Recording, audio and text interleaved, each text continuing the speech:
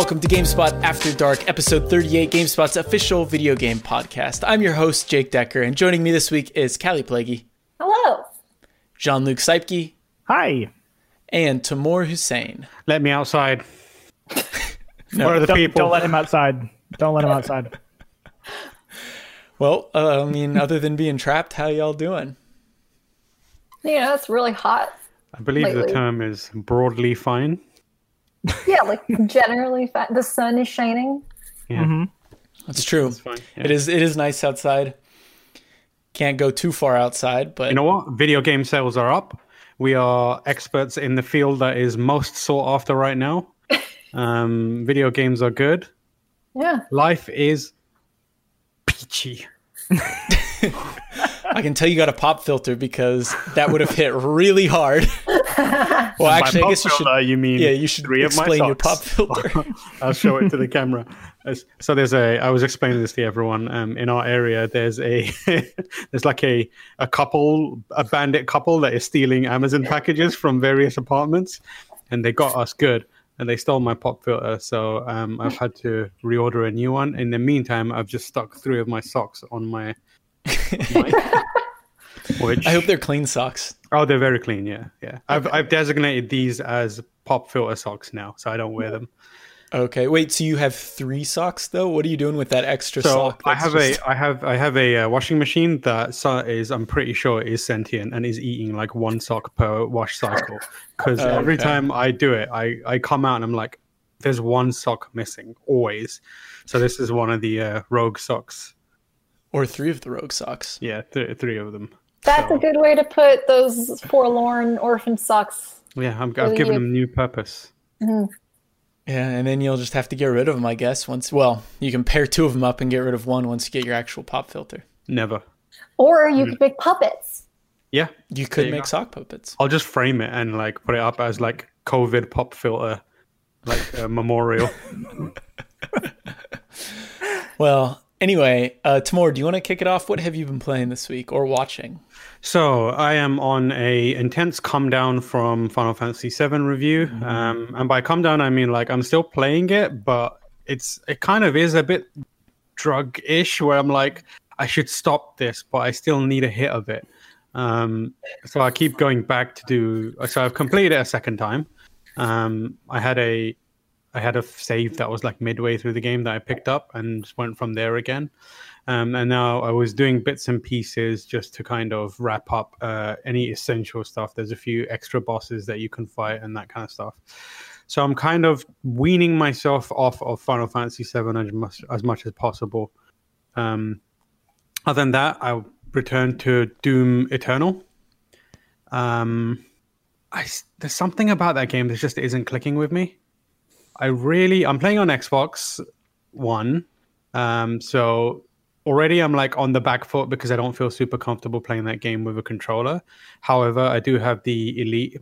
What's the new Elite called? Like Elite Pro. Elite Pro 2. Yeah, something like that. I've got that, and that's Ow, helping. sorry. That's helping, but I think this game it's like the very definition of overstays its welcome in every regard. Like to me, like it doesn't feel short and sharp, exciting like the first reboot did in terms of its skirmishes. The missions go on for far too long, and there's a lot of what feels like padding in it. But when the combat happens, I'm so into it.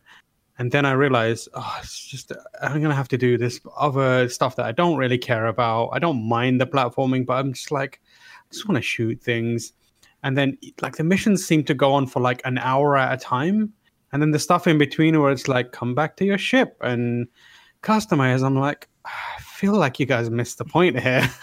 This should be like, this was like John Wick in its execution the first time. Like every scene is short, sharp, like has a punch, and they've turned it into like some really arduous. It feels like the Matrix now, where it's like trying to over-explain everything, and it's forgotten that it was just about shooting guns and dodging bullets. And I like how you're staying within the Keanu-verse, yeah. So, like it's just every time I play it, I'm like, I'll do a couple of skirmishes, and I'm just like, I don't want to sit for another half an hour in this one mission.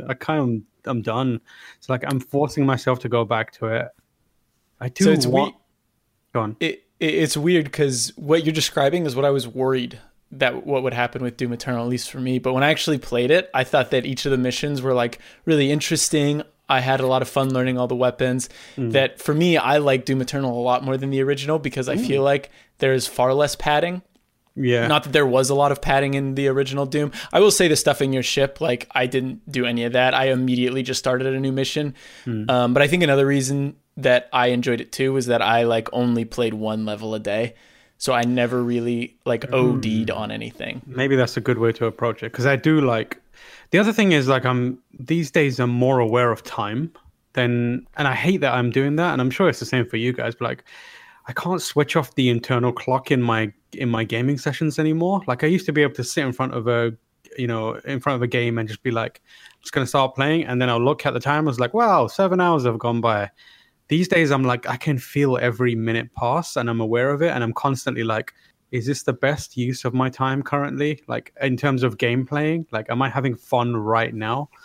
Though like used to be like I'd grind in an RPG for hours and hours and on end, and for some games I do that, but I think there's something about the way Doom plays that is just like I can feel my internal clock ticking, and I'm constantly thinking, could I be playing something else that is more consistently and immediately more rewarding to me? But I think I'll carry on playing it. Just because I feel like I haven't also given it enough time to get into a groove. And like How once far you are you? hit, I'm like maybe 3 or 4 missions in. Okay. Not that far, but I do like the combat. And I like a lot of like the kind of skirmishes they set up and the thinking that you have to do in the actual like movement and switching weapons and collecting ammo, that kind of stuff. So I'll probably stick with that. And then beyond that, I've been rewatching Full Metal Alchemist Brotherhood because why not? Good anime. It's one of Jake's favorite, I hear. I was waiting for someone to respond with Full Metal Alchemist, but no one did. Full Metal Alchemist. Full Metal Alchemist. Full Metal Alchemist. Yeah. So I've been rewatching that just because it's amazing, and I've over the years I watch an episode or a scene here or there, but it's just been a while since I've done a full rewatch, so I'm doing that now. And then I watched a movie yesterday with my roommate called Confessions. So like we take it week by week. Like I'll pick a movie, she'll pick a movie, and then we watch it. And this week one was my pick, Confessions. Have you ever heard of this? Mm-mm. So it's this Japanese movie, which is a roller coaster ride. Every time I show it to someone, their immediate first words are, "What the fuck?" Is this the movie that has a song by Tom York in it, Last Flowers? Yes. Okay. Because I remember the reason I know this is because it was years ago when you showed it to Lucy and she posted on her Instagram that she was listening to that song a lot. Yep. And I was like, I love that song, and no one knows about that song because it's a rare Radiohead B-side. And she was like, oh yeah, it's in this movie Tamor showed us. Yep, that's the I was movie. like, what the hell? That's the only Thom Yorke song I know. So Thom Yorke? yeah, I call him Thom Yorke. And like it's also got like the start of an XX song. So it like almost samples one of the XX songs in it. But the movie is basically about this teacher who has a young child. She brings the child to school one day and the child is killed.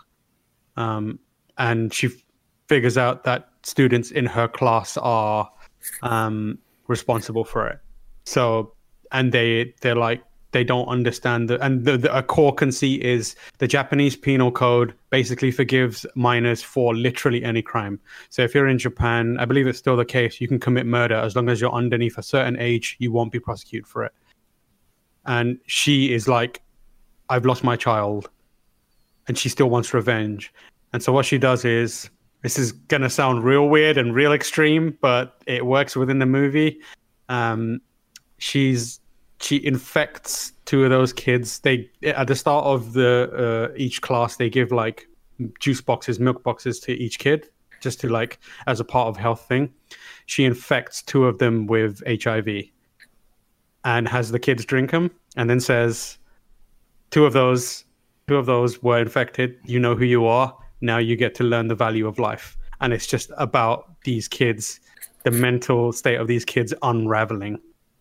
and it is a trip. It is one of the best movies I've ever seen. I love it, and it is a mindfuck of a movie, but it's also got like a message to it, and it's like kind of the cruelty of children, how screwed up the Japanese penal code system is, the value of life, and also it's like a revenge movie in the way, like, you know, it's not uplifting, but you feel kind of on her side because you're like, yeah, these kids are assholes. I hate them all.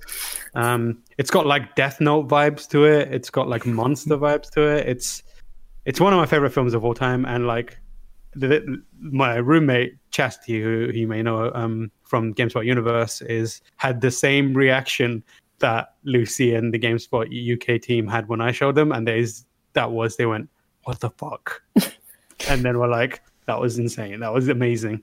But yeah, I believe it's called Confessions in Europe and US, Western territories, and in Japan it might be called like Confessions of Moriguchi or Moriguchi's Confessions, but because that's a teacher's name. But highly recommend it. Very difficult to find these days, sadly. It's not streaming anywhere, but if you can figure out a way of getting it, I encourage you to watch it. It's a very unique film, and from the moment it starts, you're gripped. First time I watched it, and then I felt like I hadn't, like, no time has passed, and I immediately watched it again. It's that kind of film. It's like really, it's the definition of like gripping from the outset. Tomorrow you should do a viewing party on the GameSpot Discord. Yeah, I want to watch this. I mean, I would be well up for it. We could even also do it on like Speed Zone Fridays. Yeah. Callie, what about you? What have you been up to? Well, speaking of Death Note, actually, my brother and I made my mom watch Death Note with us. So my mom is not totally new to anime. My mom actually was the one who like got me to watch the Pokemon anime, for example, but she's also seen a couple shows, including Food Wars, which is like probably on the upper end of like extreme capital A anime. So she's like prepared. But my brother's really into Death Note, and I'd actually never seen the anime. I've only read the manga. So we did like a Death Note watch because it's just on Netflix. And it was fun for me because I'm familiar with the Death Note music, but hearing it in context was really cool. Just with scenes I'm familiar with. The music is really like creepy and weird. And also, especially like towards the end of the show, hearing people's voices as certain events transpire is really powerful. The animation isn't great, though. I would say like the animation is not great, mid-2000s, whatever. But it was fun. My mom hates Misa so much. Yeah, everyone hates Misa. I really like Misa. I like Misa too. There's actually a character in Confessions who reminds me exactly of Misa. And like, she's not roller skating or blonde, but like it's basically the same character. And like, there's also a character in the movie that's basically Light. Oh my god. So yeah. Yeah. Light. just like, so that's fun. And I actually told my brother that the next thing we should watch, which he hasn't seen, is Full Metal Alchemist Brotherhood. So I think we're going to do that next. But I was also thinking, I was trying to like recommend shows that maybe he would like to watch after Death Note, because he's only watched a couple anime like Death Note. He likes One Punch Man. So I was like, what if we watched like Psycho Pass or even like Death Parade, which I really, really like Death Parade. Death Parade is great. So that's what I'm up to. I'm still playing Animal Crossing, obviously. Yeah, I think like time, I definitely feel time differently right now. Animal Crossing really grounds me in like the days passing and makes days feel like segmented, whereas they could really blend together right now. And I am trying to spend more time outside, like in the yard. So my parents have a yard, which I never had growing up, and I don't have in the Bay Area. So I'm just kind of taking advantage of having the thing I always dreamed of having as a child, I guess. because we can't really walk the dogs right now because the healthy one broke his leg. So I just sit outside now and watch as people go by, and I'm like, wow, you guys are really like outside, huh? That's what I'm up to. I just want to give a shout out to Isabel for letting us know what day it is every day. Love that. I also watched the follow-up thing for Tiger King, which was it was weird. Joel McHale hosts like interviews with people who were in Tiger King. Is it the Netflix one that they added? Yeah. Oh, okay. Every media site has been like, everyone is trying to get people from Tiger King on their podcast, on their night show, whatever it is. Whenever I scroll through YouTube, all my recommendeds are like, this character who showed up in one episode for 10 minutes is now on this, and you can hear the real untold story of Tiger King. And it's just like, all right, Netflix hit, and now you guys are trying to copy the success. If we could have one character or person from Tiger King on this podcast, who would it be? Saf. I respect that. I think Saf would fit in. Yeah. Good hair. Yeah. Which one's Saf again? Saf is the one who got his arm ripped off. Oh, okay. And just turned up for work the next day. Yeah. Anyway, Jean-Luc, what have you been up to? I've been hard on that JRPG train post Final Fantasy. I feel like I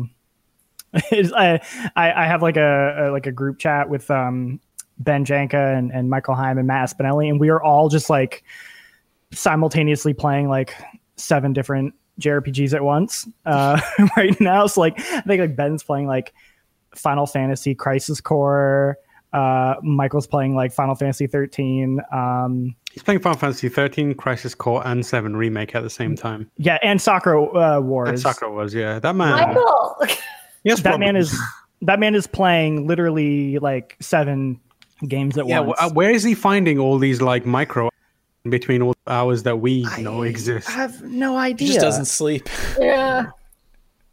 So I'm not going that hard, but I have made like a list now because I think like eventually I'm replaying Final Fantasy with my girlfriend, and having a great time. Like you, I didn't think I figured I'd maybe be like a little bored playing it a second time. Like totally not. It's so good. Like I'm more than happy to play it again. I think I'm gonna play the original after that, just because of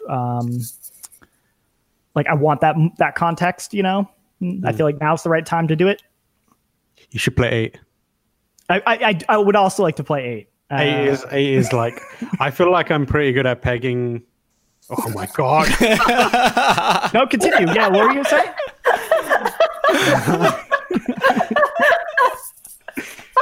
What was that? The pause did not help. My brain was like.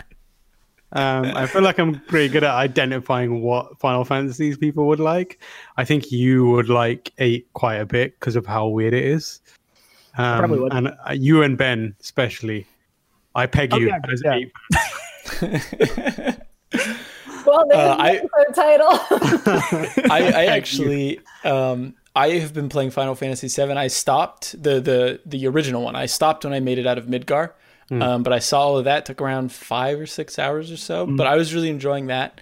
And then I stopped because I'm trying to decide if I want to wait for Final Fantasy VII 2 and do that before I continue Final Fantasy VII Original. We'll see. But I took a break from that, and I actually started playing Chrono Trigger, which I don't have on my list for the first time. But I'm like 3 hours in or so. I'm not super far. But still, what do you think of it? So far, I'm really enjoying it. The one thing that's driving me crazy is that the directional inputs in battle don't always work where I want to go. Like I'll like want to attack a character to the left and it'll go down or something like that, and I'll aim at the wrong character. I think part of it is because I'm playing with a control stick. Like it's not as good as if I was using a D-pad, which I should switch to. But my brain is it's hard to do that.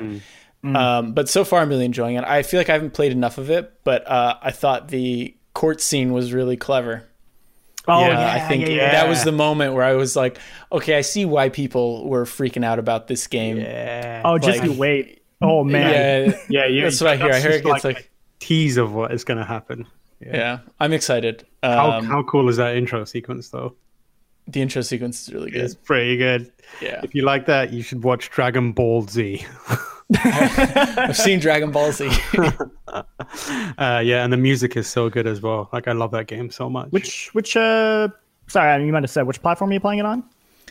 PC, Steam, which I hear is not great, but apparently they've patched it to make it better. I wish I could play on DS because I got it on DS, but I don't have my DS with me or the game. Because tomorrow... What's that? Sorry. I was going to ask, do you guys know which translation is on the PC version? Is it the original or is it the DS translation? I think it's the original. Yeah. Okay. I think that's the one I prefer. But I think they updated it as well. Like it might have been changed since it came out. Because I remember it came out and people were like, what? I'm a weird purist because they retranslated it for the DS version. It's technically a better translation, but I love the original SNES translation because like Frog talks in like old English, and there's just it's something really charming about it that like even though the DS one's like technically better, I'm just like I want that OG translation. Fun fact: one time I went to a conference in college about I went to like a talk about localization for Japanese games and like queer history. Just bear with me for a second. It was about how Chrono Trigger, I mean, the character's name is spelled Flea. I don't know if anybody pronounces it differently. Right. But that character in the original Japanese is like a very effeminate man, I think. Or there's a problematic trans thing going on. But it was so hard to translate into English because of the way Japanese has like feminine sentence markers. Like there's certain ways to speak that just you can't translate really. And so that complicated how that character's gender was presented in the localization. So I'm curious if that's different in the DS translation versus the original translation. I haven't played Chrono Trigger, but I just thought that was interesting linguistically because there's difficult things you can't localize. So when John-Luc, when you brought up the different translations, that's what made me think of it. Like, I wonder if the translations were about like localizing it just as a better translation or modernizing it as well. But, are you, Kylie, are you familiar with Legends of Localization? Yes. They're a fantastic resource for like cool little tidbits like that, like talking about subtle changes in like translation. And they go all in. The guy, Mato, I think is how you say their name. They're famous for doing like the fan translation of Mother 3, I believe. Yeah. Like if you're someone who like finds that fascinating, like the differences between localization and like changes, I highly recommend checking out their website where they just like post a ton of stuff, and they've done like full like books they've published on like Zelda and stuff like that. So yeah, I just find it so interesting. Also, did you know that in Animal Crossing, Sahara and Gracie Grace are originally male in the original Japanese Animal Crossing? Oh wow. Oh, do you know what I was thinking about the other day, Callie? This is very specific to me and Callie, but this isolation thing happened as the month of us. We were supposed to re-enroll in Japanese classes. And we have been talking about enrolling in Japanese classes at this school in San Francisco forever, and we were going to do it in the fall, but we were like, that's like big game season. We won't be able to go to class or study. So we were like, okay, spring, it's our time. Yeah. Nope. All right, well, let's keep moving along here. Jean-Luc, what else have you been? All right. Let's talk about shut up, nerds. Let's move along. So yeah, I've been playing JRPGs. I got back into Final Fantasy 14 a little bit. I'm very slowly trucking along in that. I finally got to like a different area. I'm still in that Realm Reborn stuff, so it's getting better, but it's still fairly dry. But I feel more motivated to get through it now because I've like am feeling this like passion for Final Fantasy now because of a 7 remake. Otherwise, I've been playing Persona 5 Royal, which I don't really have anything else to say because I feel like we keep talking about it every week, other than like It's it's so good. You know what? It was me and Georgia when we started it. We were thinking like we were kind of nervous that we would be sort of a little bored of it because we're like, we played the other one and it is gonna be kind of repeating a lot of elements. Nah, man, that game still hits. That game still hits real hard when it's on point. Especially the first. I think the first arc of that game is unfortunately probably the best arc in my opinion. Like the Kamoshida stuff it's really messed up and really like hard to get through, but I also think it's like so well done and feels so personal in a way that the rest of the game never quite hits again, kind of intentionally, like because the whole point of that game is like the targets that the Phantom Thieves are hitting like escalate over time, and that's kind of the point of it. But because of that, like when it doesn't feel as personal or like as you don't feel quite that like level of like hatred for like the CEO of a burger joint the way you do for like your school's gym teacher who is abusing his students. There's something really very don't feel visceral. hatred for a CEO. I mean, there's something more personal just and the visceral. normal average hatred. You know? I know, I'm kidding. It's like you can hate Jeff Bezos, but if you knew there was like someone in your building that was like abusing your friends, it'd be a different kind of hate. Yeah, Or totally. stealing your packages. Oh yeah. Yeah, I think that game just really comes out of the gate swinging. It's so strong, and not to like diminish the rest of the game, like it's still so good. But like, yeah, oof. I'm gonna create a Persona 5 clone that's for like local crimes. Like people stealing packages, got to go inside the palace and change their. Oh my god, absolutely! Yeah. Holy crap! Yes, someone playing like my neighbor who builds furniture at 1 a.m. in the morning. Got to go into his palace and change his heart. The guy who thieves. The guy who microwaves fish in the microwave in the office. Yeah, in the office. You gotta go change their heart. Yeah. I love it. Other than that, I've been replaying Resident Evil 4 for a feature I'm working on, which is sort of like related to the remake, kind of like how we'd like a remake to do. So I'm just replaying that.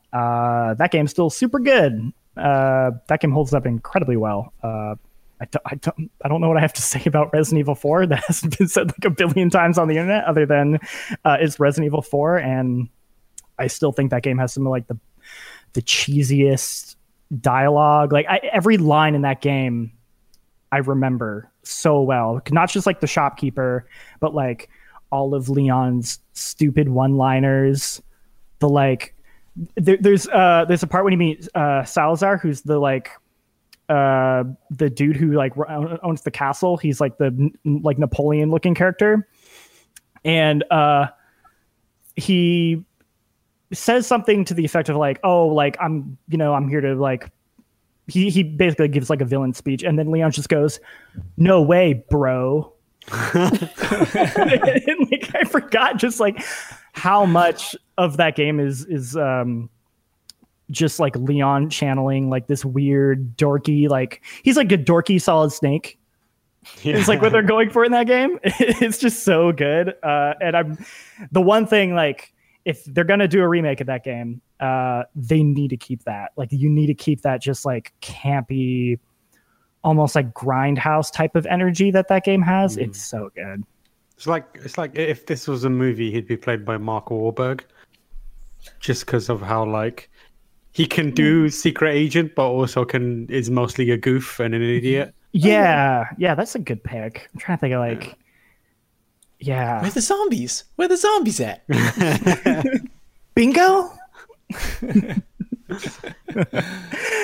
Yeah, that game's great. And that's about it. I don't have anything else. Wait, hold on. Sorry. You've got Guitar Hero on here, a game that probably no one's talked about in years. And you talked about all these other games that weren't on here, but you haven't talked about Guitar Hero. At least give me like one sentence. Okay. So, Georgia my girlfriend has been itching to play Guitar Hero. She like grew up playing as a kid, like played it all on Expert. She's been itching to get back into it.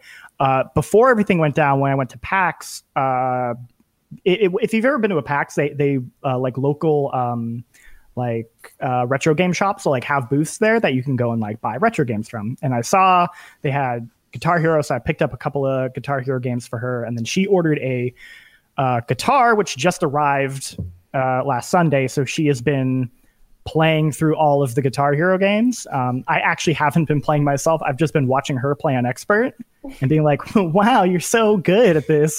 That was so sarcastic. Which is great because like, like, oh, wow. Play Green Grass and High Tides on Expert for me. Ooh. There's that one TikTok of that lady who just keeps seeing George Washington stand up, and she's like, George, what are you doing in my shower? Wow. Or like the Kakashi. Yeah. That one's my favorite. But yeah, it's actually just been a ton of fun, like watching her play, like listening to some old like classic rock. It makes me really want to play Rock Band again. Dude, Callie, you made a face. I feel like. You okay? Nothing. I feel like What? No, nothing. But no, I used to have Rock Band and I got rid of it a while ago. I mean, that was way back in Vermont. I wouldn't have it here anyway, but it really makes me want to like go to eBay or something and order like a Rock Band drum set and play it in this. You got to do something. If I'm going to be stuck in here, might as well learn how to master every song in Rock Band on Expert.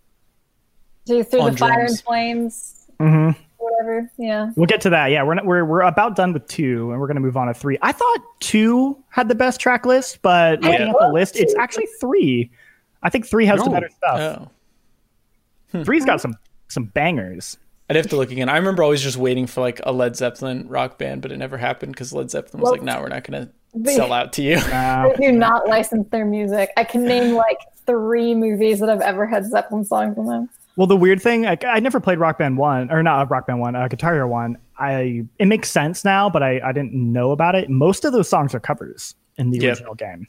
Because there was one in particular that like it started playing and I was like, this sounds just slightly off. Like the vocalists just sound not quite right. Because I remember that being a big thing with like Rock Band. I think they were like most of the tracks were masters or something like that. But anyway, that's cool. It's that's what happens when you're isolated. You break out the plastic guitars again. Yeah. I wish I had my DJ Hero deck, and I wish DJ Hero still existed. Ooh, what a game. Underrated. Well, I've been playing more Fallout 76. I don't know what else to say about it. Like I'm having fun with it, but it's the Wastelanders update doesn't add as much as it adds a good amount. It just doesn't really change things as much as I hoped. There's still lots of bugs. It is fun exploring that world. I have a video that should be out before the end of the week that you can check out if you want to. If you're curious about maybe jumping back in, that video is probably a good place to start. But yeah, I don't know. It's kind of been what I've been spending most of my time on, and it hasn't been like it hasn't been. I haven't had a bad time. Like I've been having fun, but it also kind of like what Tamora was saying about like, should I really be spending my time doing this? Like, is there something else I could be doing other than this? And I guess the answer is no, because I was making a video, but at the same time, it was like, yeah, there's so many other things I'd rather be playing right now. That being said, I did enjoy my time with it. But the other thing that I have been playing here and there, which I cannot talk a lot about due to embargo restrictions, but I can say that I've been playing it, which is Gears Tactics. The review should be up early next week. Not by me, by someone else, but I've been playing a good amount, and all I'll say is that I am surprised by how much I'm enjoying it. Because I gotta be vague other than that, but yeah, I think people who, well, I guess there's a new XCOM game coming out soon too. Yeah, I love that they were like, Gears yeah. Tactics is it? Release the XCOM. Like Gears is a little more straightforward. It's still really hard. But yeah, like I said, I don't want to say too much, but I think people who enjoy Gears who enjoy Gears and tactical games will probably really enjoy this game. Fans of the genre. Fans of the genre, yeah, correct. So, can you do a edit of the XCOM Chimera Squad art, but with Nina. Wow. Wait, what? Oh my lord. Oh, Nina-chan. So good. I'm confused. Oh, no. Full Metal Alchemist. Here. There's been too much anime in this episode. Too much anime. Let's talk about something else. Move on, like, I think everyone like rightly goes to the Nina thing, but the Chimera, the bird Chimera, earlier in the season, that is as fucked up. The one that's like, what was her name? Rose? I forget. Where they transmute, There's a bird. Oh, Chimera. impersonating her boyfriend or whatever? Yeah. Oh, yeah. Whoa. That one is like as awful. Anime. All right, let's get into the news this week. There's not a whole lot, but we're going to start with two big new updates that came out. Mario Maker is out today, Wednesday, and Animal Crossing will be out tomorrow, Thursday. So if you're listening to this on Friday, both are out, and you can mess around with them both. But the Mario Maker one seems pretty cool. You can now create worlds and then place your levels in those worlds, and people can go through them. Honestly, I haven't played much Mario Maker since it came out, but what I think we're all pretty excited for here is the Animal Crossing update. Callie, did you want to break down what's new in that and what we can expect? Sure. So the trailer for the April update detailed a number of new features and events. So the first one is Nature Day, which was hinted at before, and that's related to Leaf coming to the game. So, wow, I should really back up though. So there's two new visitors, Leaf, the gardening sloth, and then Jolly Red, formerly Crazy Red, who is selling art once again. With Jolly Red coming, that will unlock a new wing to the museum. So there's a museum upgrade, and then there's also Nature Day, which is related to Leaf, where there's like special Nook Miles events and other things tied to the Earth. Leaf also brings with him shrubs, a much requested feature. So people are pretty excited about that. So that's like the immediate stuff that's happening. And then there's May Day starting on May 1st, which there was a hint of Rover actually coming back to the game.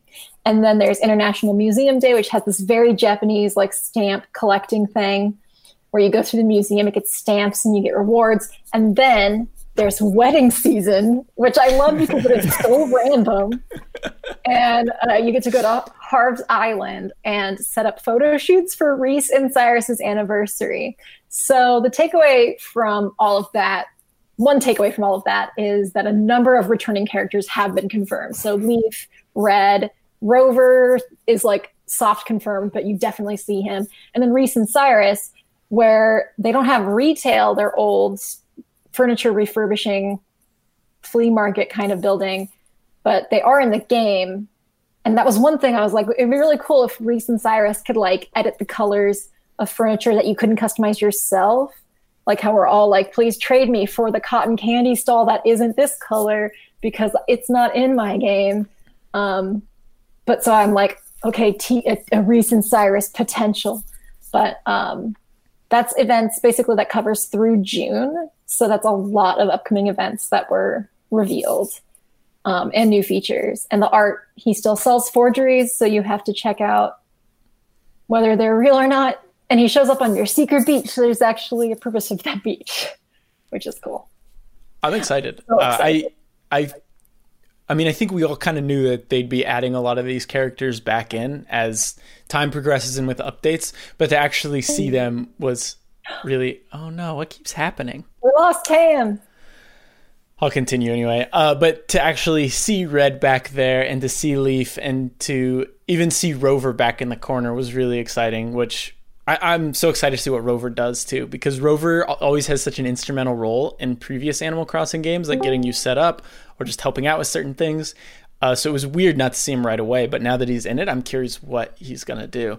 I'm still holding out for Brewster though. Brewster and the coffee shop are what I want the most. I bet because it seems like they're reticent to add new buildings from what you already have. So I feel like you'd run out of space pretty quickly. I have a feeling that if there was a cafe, it would return to being inside the museum like it was in Wild World. Yeah, so according to the data mines, that's what that's what is being alluded to. Like there'll be 2 upgrades to the museum. One is for the art thing, and then one is for Red.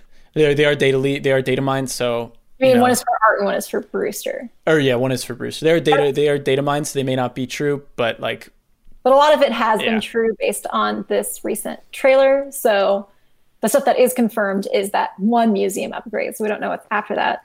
But the interesting thing about Rover and him being in the May Day section of that trailer is that in Pocket Camp, so in like other main Animal Crossing games, Rover like was the one who asked you your name and the name of the town you were going to and did that like kind of intake questioning on the train or whatever transport. In Wild World, he actually wasn't doing that. Captain was doing that, but after that he did. But in Pocket Camp, Rover was more of a merchant, and he hosted I think it's Garden Safari events where you catch seasonal bugs that aren't in normal Animal Crossing games, so they're for mobile, and plant specific seasonal flowers that don't exist normally in Animal Crossing games, and you get Rover furniture. So there's potential for him to be more of a like actually roving and like doing things in your game as like an event related in an event related capacity. So Mayday was kind of vague. It was basically like you go on a special Mayday tour to an island that's not like the other deserted islands, and it was like a hedge maze, and there were items in the hedge maze, and then Rover's in the corner. So I'm interested to see if like Rover like dishes out the prizes or is somewhere this otherwise related in some way. So, but I'm excited because like that's a lot of stuff planned and a lot of new features rolling out, and like it was just events for June. Like who's to say there's not through June? So who's to say there's not more new features or other updates coming in the interim? I'm just really excited. Yeah, me too. Next story we have here is Xbox Series X logo trademark. Tamor, do you want to talk about this? Because I imagine you're the one who added it. Yeah, I added it. Not much to say about it other than it's there. Like they trademarked an actual logo, and it has like Series X on it instead of just the standard Xbox logo. Looks kind of like an off-brand sports apparel thing, but whatever. I mean, that's pretty much it. If you want to see what the potential, so they sometimes like trademark a bunch of logos just in case. So this might not. I look at it and I'm like, some people are into it, and I'm like, cool. But to me, it looks very inelegant. It looks quite like I said, like a sports brand thing, or even a deodorant almost. It does look like a deodorant. Yeah. So like, I do wonder if this is one of like many that they're like trademarking just in case. If it does end up being this, you can do better than that, Microsoft. But whatever. That's pretty much it. All right. Well, those are all the news stories we plan to talk about on this week. So we're going to move over to listener questions. And if you've got questions, you can email us at afterdarkpodcast@gamespot.com, or you can join our Discord. If you'd like to do that, please you can either email us or you can send myself, Jean-Luc, pretty much any of us a DM on Twitter, and we'll get you in there as soon as we can. But it's a good community so far, and a lot of people have been asking some really good questions. Mm-hmm. Do you want to take this first one, Callie? Sure. This is from Triceratops. Okay. It's in the wrong section. This is from Triceratops on Discord. What is the best opening gameplay of any game? Mine would have to be Zelda Breath of the Wild. Exiting, not exciting. Exiting that cave to see the landscape ready to be explored gave me goosebumps.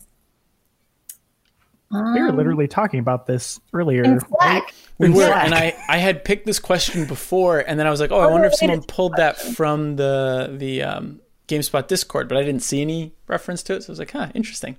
No, I think it was a coincidence, which is really weird. We were having this conversation in GameSpot Slack today. I don't know. This is a hard one for me. I basically... go ahead. I was just going to say what I said in Slack, which is Mass Effect 2 is like the one that always stands out to me. Yeah. That intro with the Normandy getting destroyed. It's so like, because you're watching all the people that you like built that relationship with over like that course of that first game. And it's so good. It really just gets you like invested immediately out of the gate. I was gonna say Oblivion. I think that's like the first game I can think of that does that thing where it's like you start in this very narrow passageway and then you open the door and you open the exit and then there's just this, like Breath of the Wild, there's just this big world in front of you and you just, the possibilities seem endless. And there's so many games that have copied that. Like, I mean, not copied it, but like so many games do that as well now. And I just remember being so impressed when I first saw that.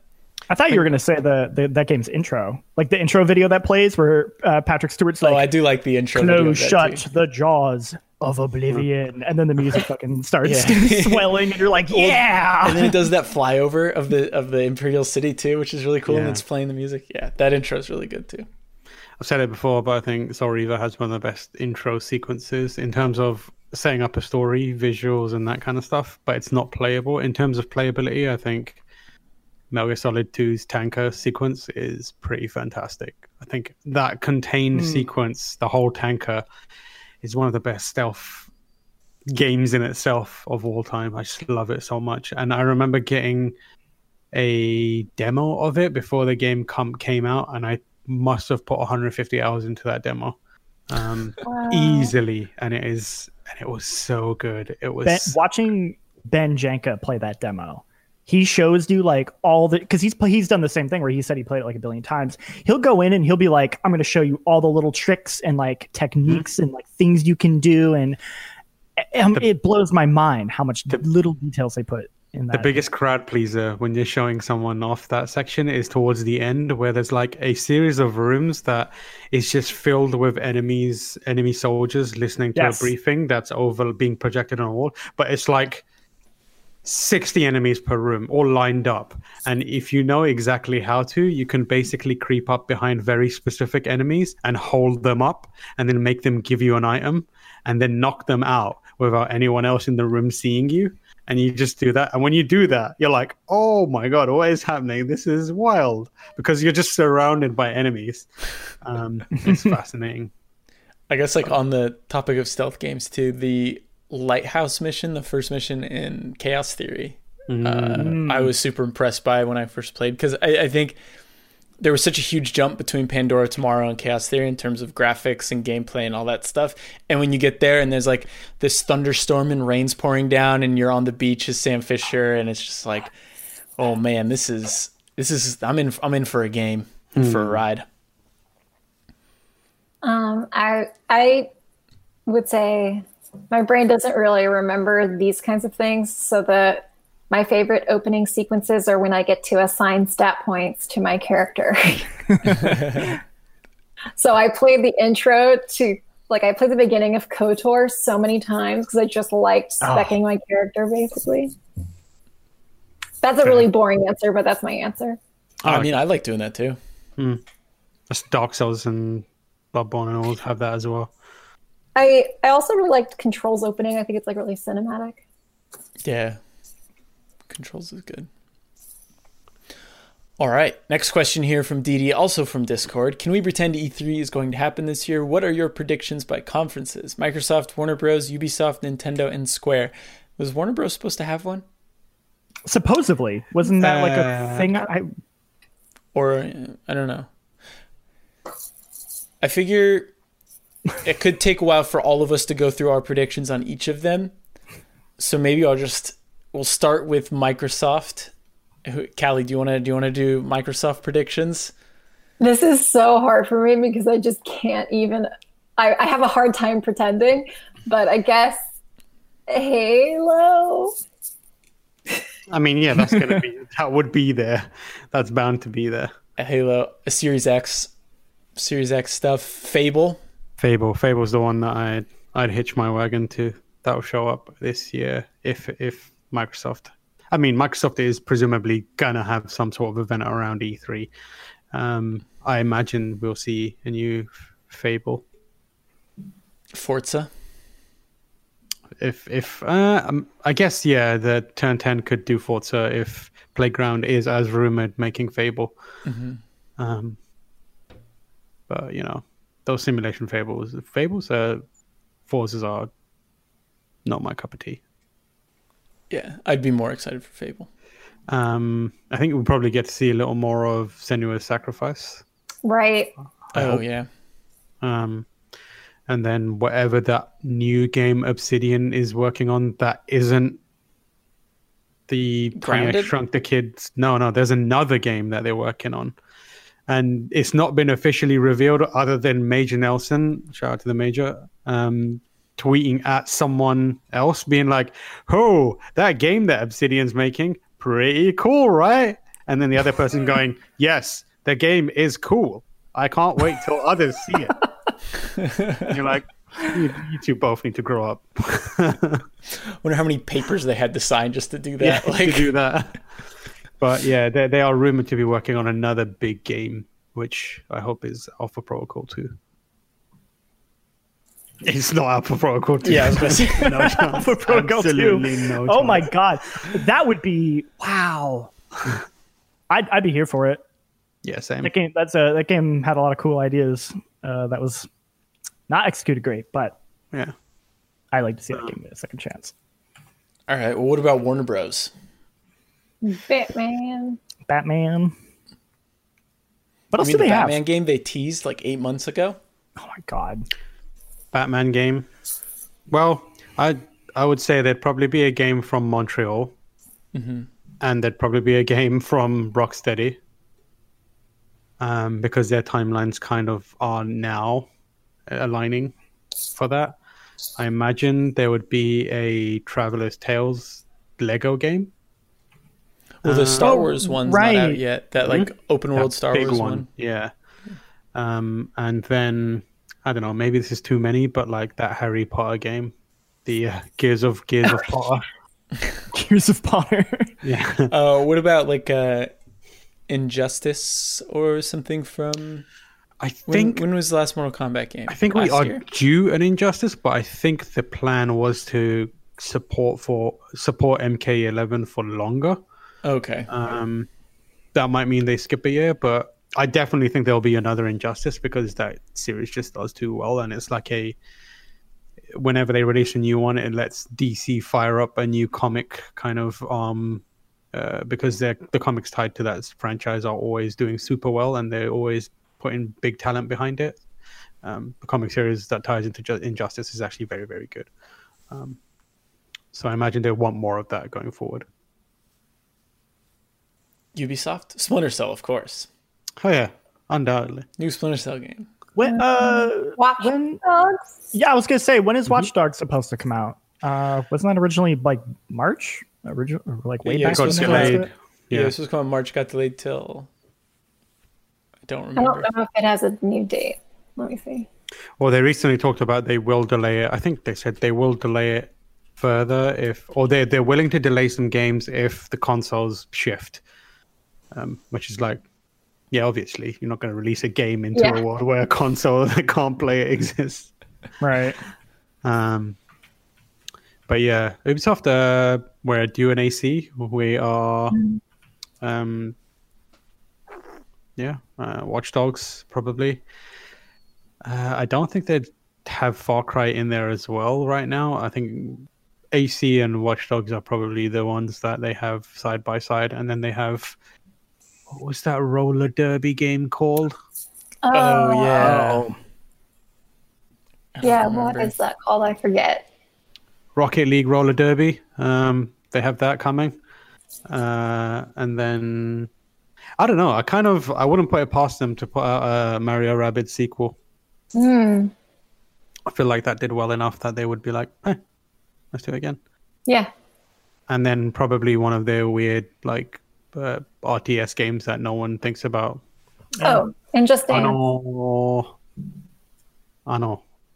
I mean, yeah, I feel like in the past, Ubisoft, they're always the ones who hit like console launches really hard. Like they always have, all their games are always on like next gen stuff. So I feel like Yeah. they'll probably just hit the big stuff like Tam said, Just Dance and whatnot.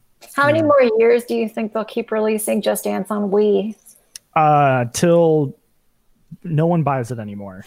Until then. Okay, that's fair. Till nursing homes stop existing.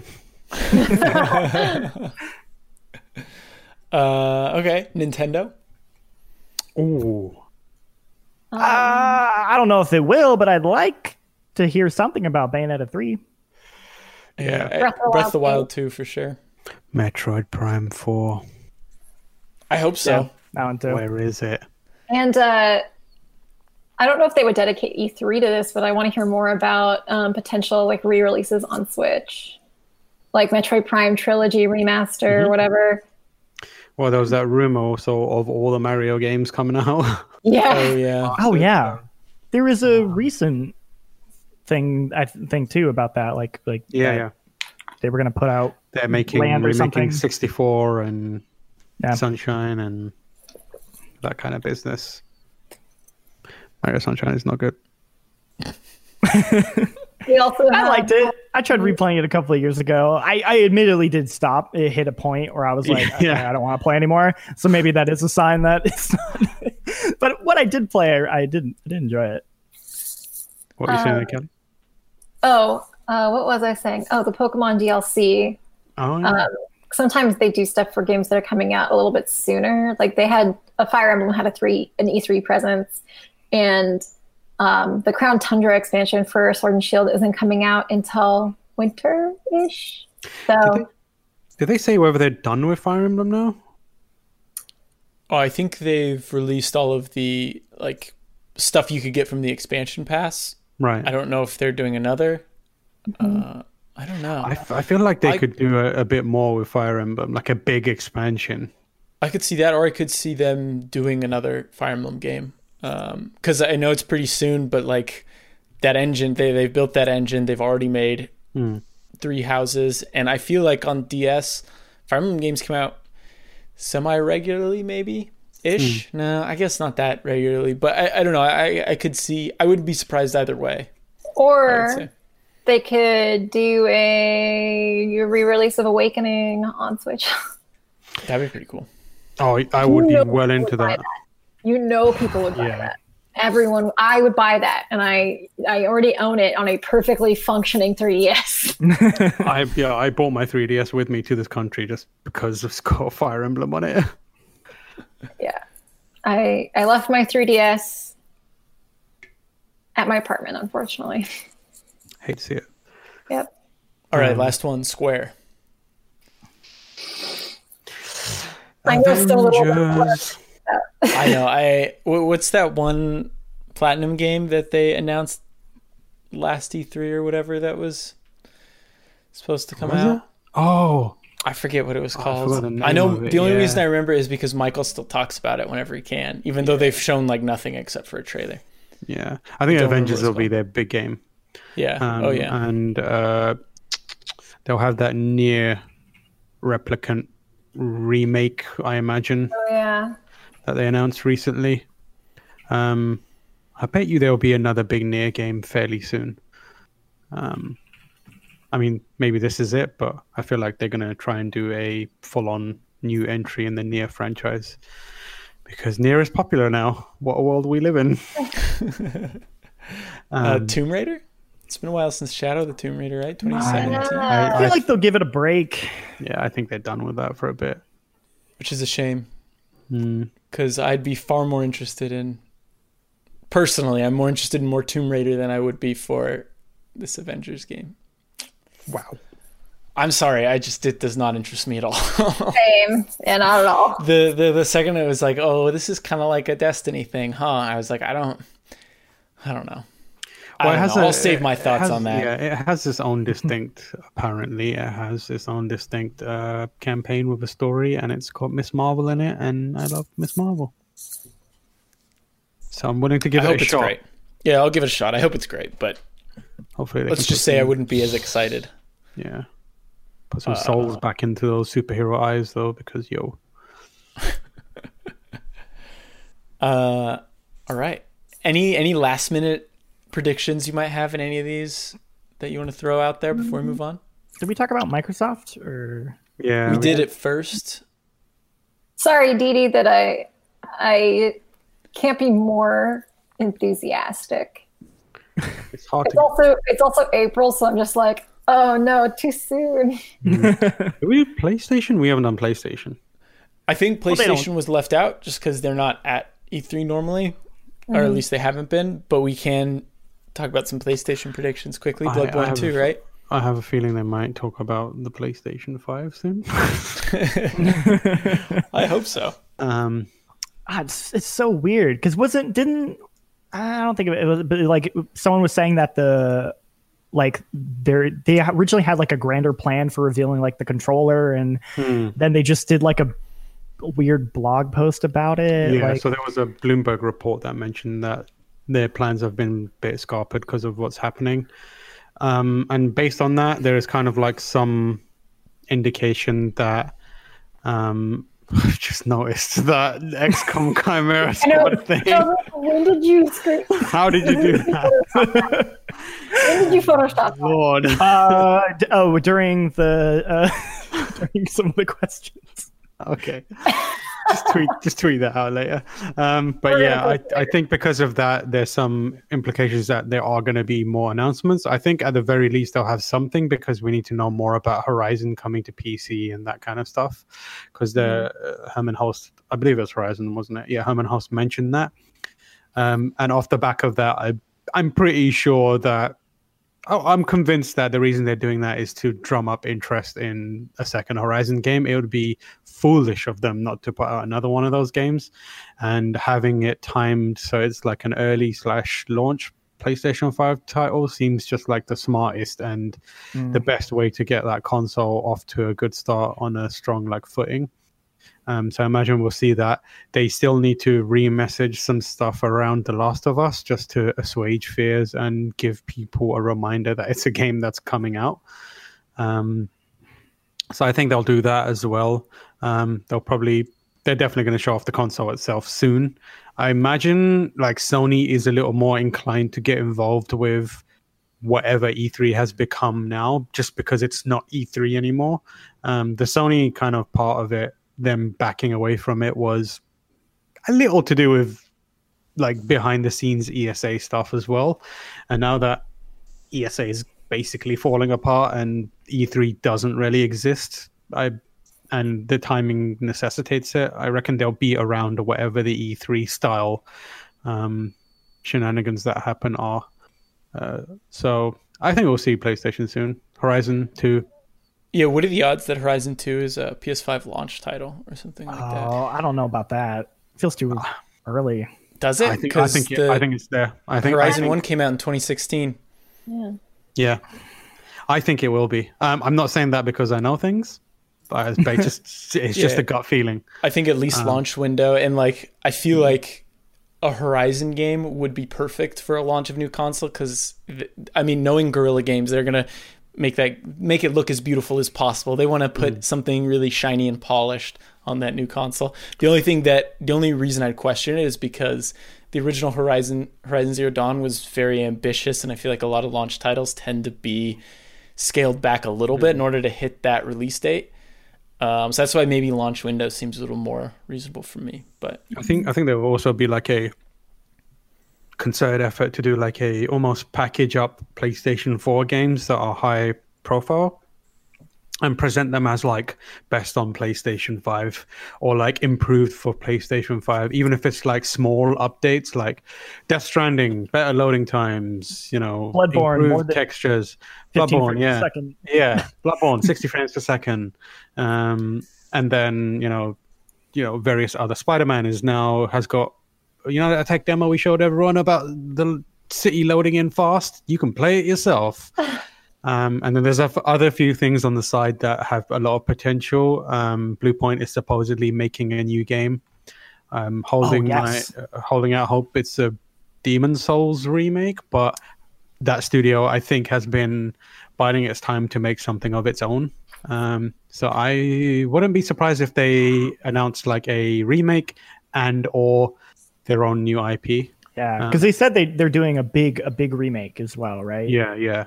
But I also feel like they've been building up to like, hey, we can make our own games too, I'm a real boy. That'd be cool. I'd love for them to do that. That'd be awesome. Yeah, and they've certainly earned it. I'd love it if the game was just like a stitch together of different parts from all the games they've remade. It's just like, So like the Metal Gear Solid 3 yeah, is there. it's a snake, and his job is to defeat the Colossi. And And watch out for Titans falling. yeah, that's it. Jean-Luc, do you want to read this last question? Yes. It's a bit long. Hi, After Dark crew. I hope you all are keeping well. You all have gotten numerous questions about how to become a writer for GameSpot. I would like to know what it takes to become part of the video team and what you all look for in potential interns or hires. I've been in university for film editing, and I'm about to graduate. I'm scared shitless, like most kids graduating right now are. Sorry for the dangling Participle. participle. Don't worry about it. Nobody cares about those. I recently made an analysis-style video for my games and narrative class on Dune 2016. It's not great, but I had a lot of fun working on it, and now I'm working on a video for a game called Refunked. I just finished my senior thesis film, but I just want to work with games footage. What do you look for in someone who wants to join the team as an editor, who also definitely works in other areas as well? Everyone says this, and I won't be the last, but what would be a dream come true? But it would be a dream come true to work with you, to work for you. Y'all are the best. Thanks for doing the podcast, even with all this shit. It's a real treat to have you now. And shout out to my top 3 favorite people, Tam, Michael, and Callie. Y'all are the real ones. All right, well, I don't. What's happening? All right, well, I refuse to answer this question now because I was not mentioned. Jean-Luc, you're one of my favorite people, as are you, Jake. Yeah. Thank you. Thank you. Jake's okay.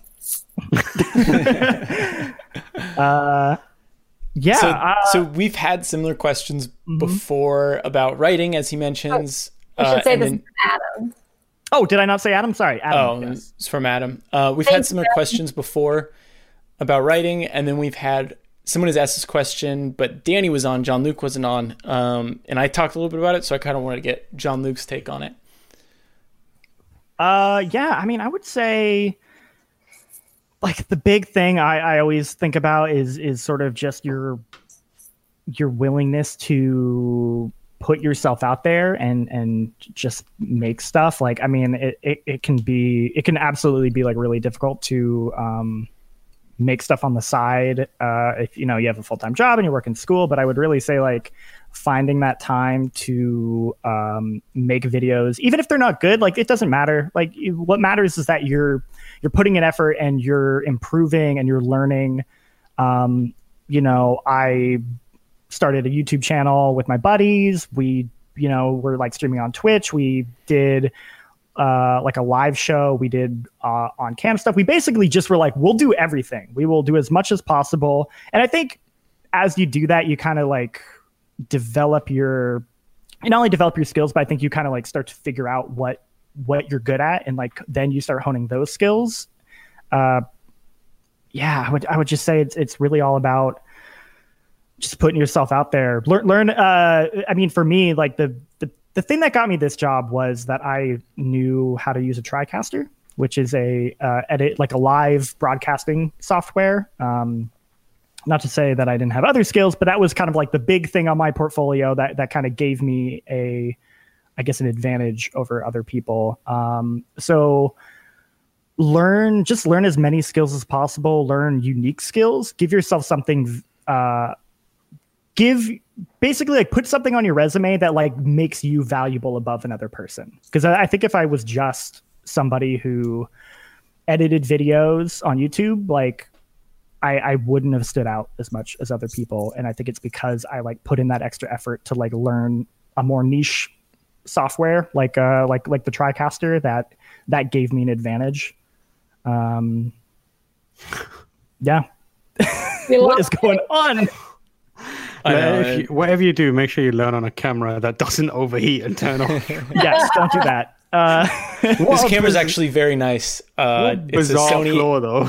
A Sony A7 III, and like I gotta defend it because whenever it dies on stream or something like that, people are like, "Tell us never to buy that. Let us know what camera that is, so we never buy it." And I'm like, "This is actually a phenomenal camera. The issue is that it's not meant to be on for long periods of time." But anyway, yeah, I mean, pretty much what Jean-Luc said. I think the biggest thing is figure out what you want to do and keep at it. Like a YouTube channel is a good place to start, just because everyone's very familiar with YouTube. You can make videos, post them regularly, and then it's easy to share with potential hirers, employers.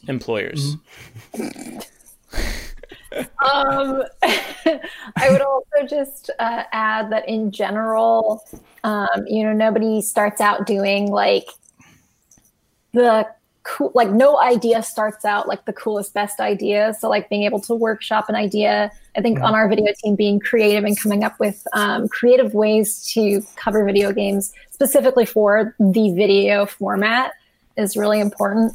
But sometimes, I mean, we've all had to do this. Sometimes you just have to do, the basic plug and play story or the basic plug and play video and show that you can do the simple things really, really well. So that's another thing I would say for anybody who wants to get into this industry is make sure you can do the basics super, super well, because you'll never be able to go beyond those things if you can't cut a video together basically properly or put a sentence together properly. Sort of also adjacent to that is like, don't worry too much about like how much like the quality of the tech you have. Like I think it's really easy to fall down a trap of like, well, I have to have a really high quality camera. I have to have like a really good microphone. I have to get like the best capture card. Like that doesn't matter at the beginning, because I think you can fall into that trap and then you can feel like, well, I just need to wait until I get like the right equipment to make stuff. Like you can make stuff on like a webcam, you can make stuff on your phone, you can make stuff just with like a basic mic. Like I just start making stuff with what you have and then go from there. Like I used to record video game footage off of like, oh my God, basically it was like I would plug the console directly into this like device that would record DVDs. And so I had to like, and then it would record on a small window in the device. Like, cause my dad just happened to have this. And so I would like sit there like hunched over with this like tiny little box, and I would like play games like that. Just so that I could capture footage, because I didn't have, cause this was like before commercial capture cards were a thing. And like and then I would like take the DVD and I would like put it in my computer and like offload the footage. And that's how I would record game footage. Wow. So just like, find what you have and just get out there and make it. Like I definitely do not stress like having the best equipment. Like I used to be like that, where I would fall into that trap, and it just prevents you from making stuff. Yeah, to Jean-Luc's point too, I feel like one of the things that a lot of people don't really think about when they want to make videos about games or whatever it might be is they don't really think about voiceover.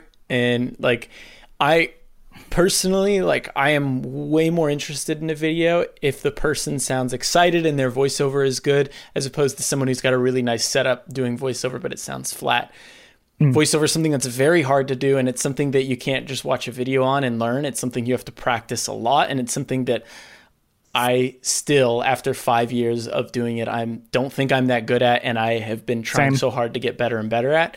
So it's one of those things that like with voiceover especially, don't wait until you have good equipment. Just start doing it now, because good VO can take you so much further than nice equipment. Yeah, and also practice. For the shout out, Adam. I was going to say, like, practice VO as much as you can. Like, don't, like, I think I struggle with it a lot because I only started doing VO when it was necessary. As in, like, I never considered VO as a thing that I wouldn't need to do ever, because I was always trying to be a writer. And now the times when I do VO, or it used to be the times when I do VO, is like, oh, you need to VO your feature or VO this review that you wrote. And then as I've started to like do more of it, now I just do it for fun and practice, like without recording, just so I can get used to speaking in that way. I'm still very bad at it, but it's a work in progress. I've been doing VO since the beginning of my career, so like I never want to go back and listen to those early video reviews I did, because like it's something that you just like, it's so hard to just be like naturally good at. It really does take a lot of practice, and I also still feel like I'm not very good at it. You can watch our videos by like a lot of the people that do it on our team are super good. Like, so if you need some kind of like examples, just watch. watch a lot of those videos that we make. All right. I will say one last thing is something that I love about GameSpot that you don't get at every outlet is we have a lot of peer editing, and that it extends from editorial to video. And I thought of this because we do have people who are helping us with our VO. Like if Tamora or I, normally when we're in the office, if we go in to the VO booth, Jean-Luc or Jake or another video producer is going to be in there with us, catching our mistakes, asking us to retake lines. Mm-hmm. So enlisting the help of a friend to just go over your work with you can be a really helpful process in my experience. Like peer editing has been one of my favorite things about working at GameSpot, because you just learn something from being the editor and from being the receiver of that constructive criticism.